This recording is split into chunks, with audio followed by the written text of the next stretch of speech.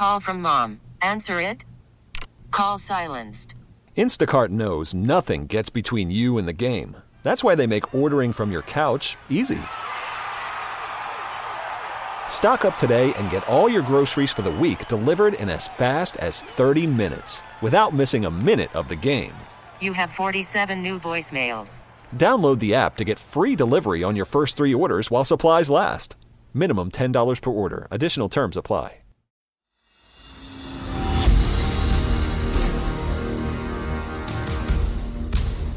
This time on Vet Story. U.S.-Russian relations didn't begin with the Cold War. Wilson finally caved and agreed to send American troops into northern Russia, mostly made up of Michiganders and Wisconsinites. But they're only going to guard stores. They're not going to get in conflict with the Russians. And as soon as they landed, that was off the table.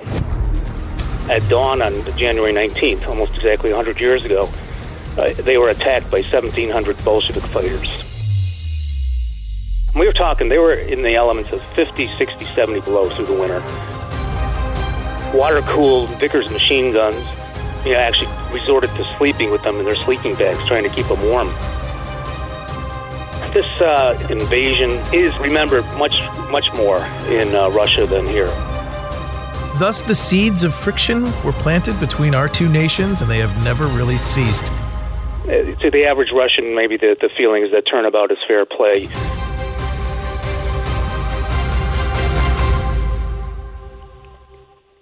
All right, I got to admit, I am psyched for this next interview because the read-in to the book is thrilling. Let me just share with you the intro that I have.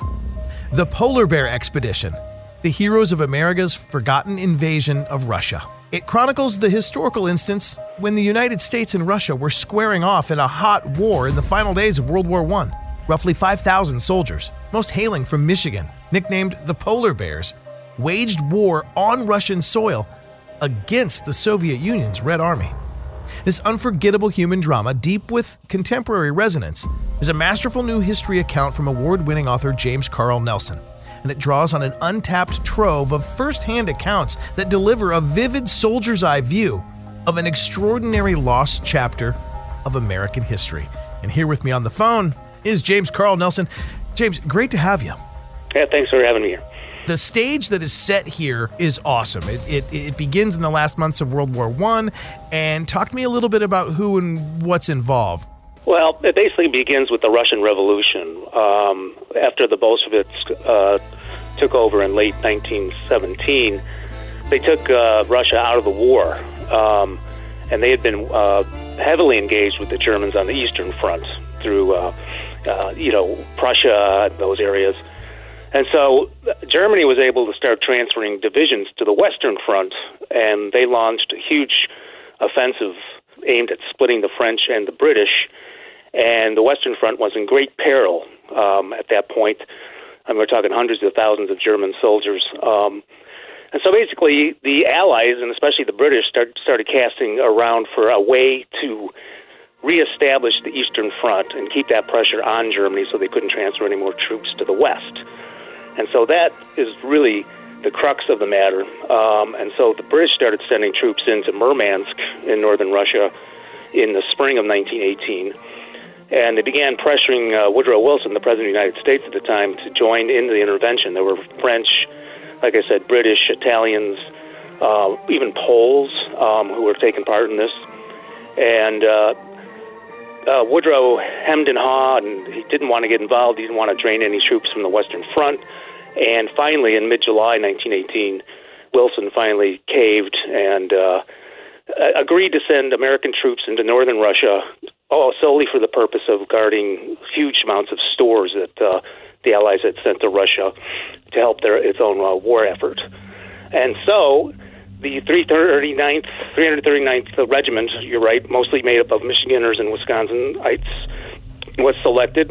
The division, was the 85th Division, was already in England, and the 339th was prepared to go to France and start, joining in the Meuse-Argonne offensive or whatever they wanted them for. Instead, they were diverted and found themselves on transports headed for Archangel, Russia. And that is pretty much where we are. And then they landed at Archangel on September 5th, 1918. The men got off the transports and were immediately hustled down the line. The whole operation was run by the British, and they were headed sent south along a railroad track towards Vologda and southeast by boat towards a far-off city of Kotlas. And this was September, right? Early September of 1918, yes. So winter's on its way. Amazing to think that they were ready and so bold as to entrench themselves into a conflict with Russia, knowing that the winter is coming. I guess that's why they chose guys from Michigan and Wisconsin, right? I think that's it. And also they had a new commander, George Stewart, who had actually served time in Alaska. So, he's familiar with some colder weather. I think them being northern men, as opposed to Alabamians or something, made sense. But like I say, to reiterate, is Wilson had basically said, I'll send one regiment, but they're only going to guard stores. They're not going to get in conflict with the Russians. We're going to stay out of it. And as soon as they landed, that was off the table.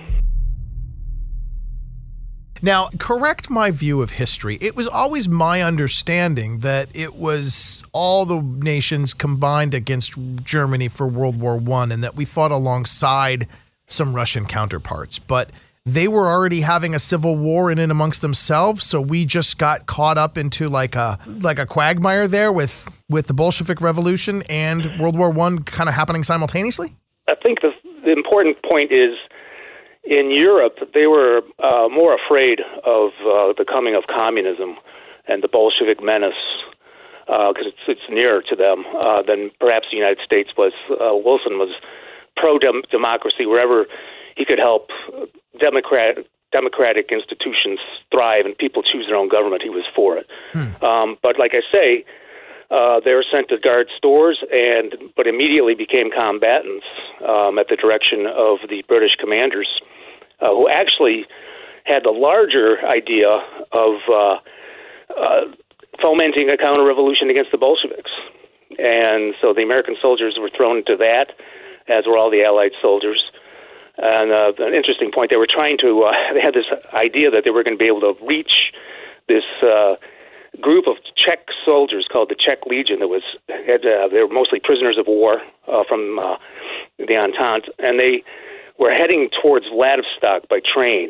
And the British had the idea, we can contact this 80,000 Czech soldiers, turn them around, and they can come and help us reestablish this Eastern Front and foment this counter-revolution. And it goes to show you that, even throughout history, I mean, we think we get into, we're entrenched in this global war on terrorism, and sometimes we end up finding clans and terrorism groups that we don't even understand, and they end up fighting each other on top of the global war we're trying to initiate. We just sometimes don't understand what's going on the ground till we get there. Talk to me about some of your favorite storylines of heroism and survival amid the brutal Arctic conditions. Yeah, that's why we subtitled it, the heroes of the invasion.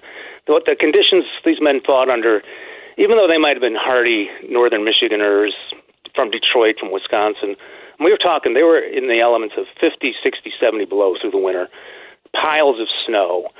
They had weapons that they couldn't really operate well. They thought were terrible. They had water-cooled Vickers machine guns that froze up, and men actually resorted to sleeping with them in their sleeping bags, trying to keep them warm through the night so they'd work.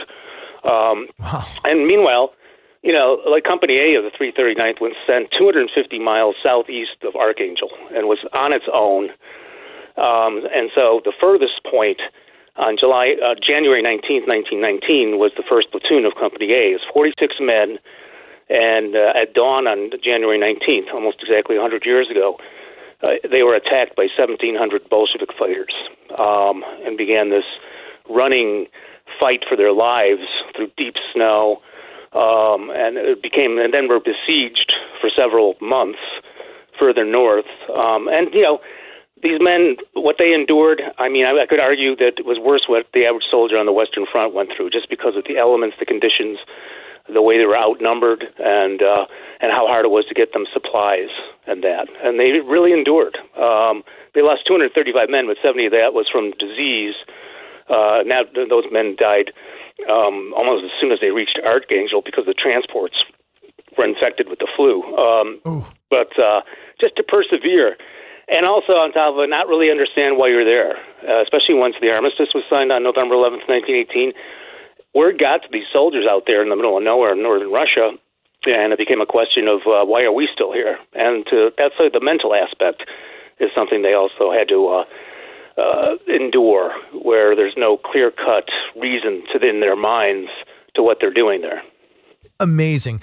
We talk about the home front and the cries for bringing them home and the fact that they were kind of demoralized because they didn't know why they were there. When you look at the dates here, now it's beginning to kind of make sense. The armistice that was signed to bring the end of World War I was November of 1918, and what we just discussed was a battle that was going on in January of 1919. How is it that these guys were left out there to continue to fight, or why is it the administration would do that? Well, like I said, number one, it was under British command, and the British actually swapped their commanders out in October. Edmund Ironside, a general, wound up in Archangel, wound up taking over the operation, and he did a tour of the lines through early winter, and he determined that these various outposts along this 400-mile front from east to west, that they were too vulnerable to attack if they tried to pull them out then. Another element is the White Sea behind them at Archangel had frozen over. So even if they pulled them all back, they were just going to be in Archangel anyway. It could still be besieged. So that was the thought. I mean, they stopped trying to move forward pretty much, not all the time, but in the late fall into winter. The decision was made to hold your ground, and then we'll see what happens, basically. But it's interesting, Armistice Day itself, November 11th, 1918, Company B on the Tulgas on the Dvina River, was attacked by hundreds of Bolsheviks and had a 3-day battle for their lives. And this is, right immediately on the day the World War I ended. And when World War I ended, it rendered the whole operation moot because there's no reason to guard supplies anymore. There was no reason to reestablish an Eastern Front. So I think it was almost just sort of like, the British commanders were still trying to figure out what are we going to do. Winston Churchill was pushing to send another 1 million men in, and it was just sort of state paralyzation, I think, really was what it was. They're pretty well trapped until the spring, Mother Nature. Okay. Yeah. You talk about a heartbreaking return for some fallen brothers. That's a storyline in this book. Tell me about that. Yeah, what happened was the survivors of the Polar Bear expedition, they got back to the States, and they created this Polar Bear Memorial Association to keep the flame going for what they had endured, and I would say very, very bravely endured. And the idea came up when they left Russia in June of 1919. They brought with them about 100 bodies of those who had fallen out of the 235 who had died. And I think, burning in the back of a lot of these guys' minds was, we left our comrades over there in Russia, and we need to find some way to get over there and get those bodies back and bring them back home to the States for their families. And so they were able to raise some funds, and then a committee of about 5 of them actually traveled to Europe, to Germany, and then got permission to enter Russia and search for as many bodies as they could find. And we're talking a very scattered area, too. And they were able to locate 86 of their fallen comrades and brought them back and buried some of them in Troy, Michigan. There's a Whitechapel Cemetery, and there's a polar bear statue there. It's just a monument to the polar bears, and there are 56 of the fallen who are buried around it. It's very spectacular. I was there in September, and very poignant tribute to them. Describe for me, what is around the area where they were? What would it have been like? Was it like frozen tundra? And I think this kind of vast it's a mix of tundra, taiga, stunted forests, thick forest, brush, very difficult to travel through. Probably easier to travel through in the frozen winter than in the spring or fall. when it was, there was a lot of rain. And so very primitive conditions, very sparsely populated by, Right. peasants who didn't have much, Sparsely populated to the point where a decade later, would remains have just been would have just been exposed to the elements untouched? I think what they did is they knew the battle areas or the main stations where these guys had been on the railway line or on the Volga River, the Dvina River, and they themselves were veterans of those fights, so they knew where to look. Number one, and then they asked around. They were able to ask around to the peasants there, and they would lead them to a, maybe even an unmarked grave. But so they were there for months, like 4 months, doing this hard work. And a lot of their comments were like, "I feel I'm back here when I was 10 years ago. I got nothing to eat. I got no smokes. Sleeping on a peasant's floor." So they did really sacrifice to bring these guys back. But I think it was a mix of foreknowledge and local intelligence that led them to many of the bodies. Plus, there were some at a cemetery in Archangel. Yeah. That there's an American cemetery there. They were able to exhume some of those people from there. God bless. How have you documented this? How have you been able to tell this story? I mean, obviously, this is turn of the century, and this is into the 19-teens. How were you able to get the interviews? Several of the men, when they returned to the United States, they wrote books about it. Actually, 3 of them wrote fairly big books. Some were, kind of bitter. There's a guy, John Cudahy, wrote this long book just named Archangel. So those were good sources of material. And then another good source was the Bentley Historical Library in Michigan, at the University of Michigan. They have a whole section of material they've been getting people to donate to. It's basically called the Polar Bear Collection. It's it's letters, it's diaries, and these men in this regiment really documented their times. They documented their times. I think they knew it was extraordinary what they're going through. So some very good diaries in there. Other official records there are in the National Archives. There are official records of the expedition. Wow. With good narrative reports and saying wherever each unit was, what they were up to. So there's a wide variety of means I used to put this story together. We tend to think that we've never fought the Russians directly. This literally proves that we have actually fought each other at one point. Do Russians remember this? Is this like to a Russian citizen today? Do they realize that we've already been at war once? Is this something that's passed down from generations in their culture?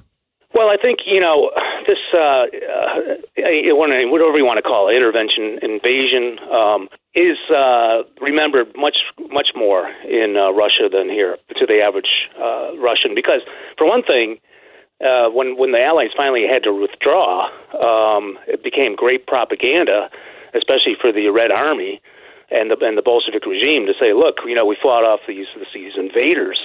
This was great propaganda. And so for that reason, probably, and because to push this anti-imperialist message through the years, they have taught school children about this invasion. And just so it's very much more in the forefront of the average Russian's mind than in the U.S., because when it was all over and the soldiers came back to the U.S., it was kind of like that didn't happen. It was sort of like, except among the soldiers themselves, it was like swept under the carpet, and people just moved on. Amazing.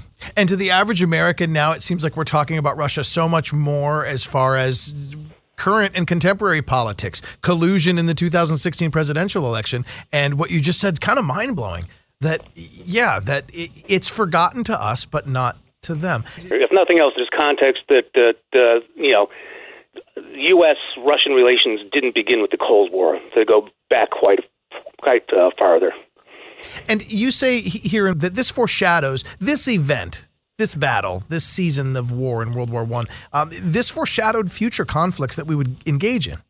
Yeah, well, I think Vietnam is a pretty apt parallel. There again, we were trying to stop the communists in Vietnam. And in some degree, I would say Iraq and Afghanistan. I mean, we basically invaded Iraq. I don't know how else you'd put it, but we did that. Sure. And it's overthrow a regime. So as well, the polar bear expedition, it didn't achieve its aims, but its intent, at least in the British mind, was to do that. So I think there are clear parallels. And just the sheer act of sending troops unwanted into a foreign country, that's a pretty bold thing to do. Mm-hmm. Yeah, and history repeats itself time and time again. Yes, it does. It's certainly an incredible read, and it's an incredible thing to remember that till you and I talked at this length about this is something I had never known about, this chapter of our history, and it's interesting, especially this year, because this winter, although we're now past January, but this winter marks the 100th anniversary of the Polar Bears' 1919 winter campaign. When historically would the campaign have officially ended, or when would have the troops finally been removed? They were there, like I said, from early September through the winter, and then it wasn't until mid-February there was growing pressure at home, especially from people in the Michigan area, parents, relatives, friends, started pressuring congressmen, senators. There was actually a resolution that failed by one vote because of the vice president, that the resolution was to bring the troops home. So they had some real allies in the federal Congress, the House and the Senate. Finally, I think Wilson finally realized that it all had gone wrong, that his men were being used in combat, which he didn't appreciate. And so he basically said, okay, I want these guys out of here by spring. So they started by degrees under Edmund Ironside. He had a whole methodology about how we're going to bring these guys back, because they had to, they could be attacked at any point. Sure. And luckily, for whatever reason, the Bolsheviks kind of just let them go. I think they were just saying, hey, you know what? They're leaving. Let's just let them get out of here, and then we'll just keep on with our own little civil war here. So they didn't really interfere with them trying to get out. And the men were pulled back to Archangel and started boarding the transports in early June. By then, the White Sea had been unfrozen. They first went to France, and then most of them were back in the States by mid-July of 1919. 100 years ago this year. Thus, the seeds of friction were planted between our two nations, and they have grown, and they have never really ceased. To this day, 100 years later, there's still an uneasiness. Well, yeah, you could say that. But we were uneasy allies through World War II, obviously. Yeah. But yeah, I mean, you could draw a line between the polar bears and now. I don't know how direct it could be. I can't say that it would have anything to do with these allegations of collusion, except that, I did talk to one expert who said, to the average Russian, maybe the feeling is that turnabout is fair play. You interfered in our affairs, so it's okay if we interfere in yours. Who knows? From the pages of history to the front pages of today's news. The Polar Bear Expedition, the heroes of America's forgotten invasion of Russia.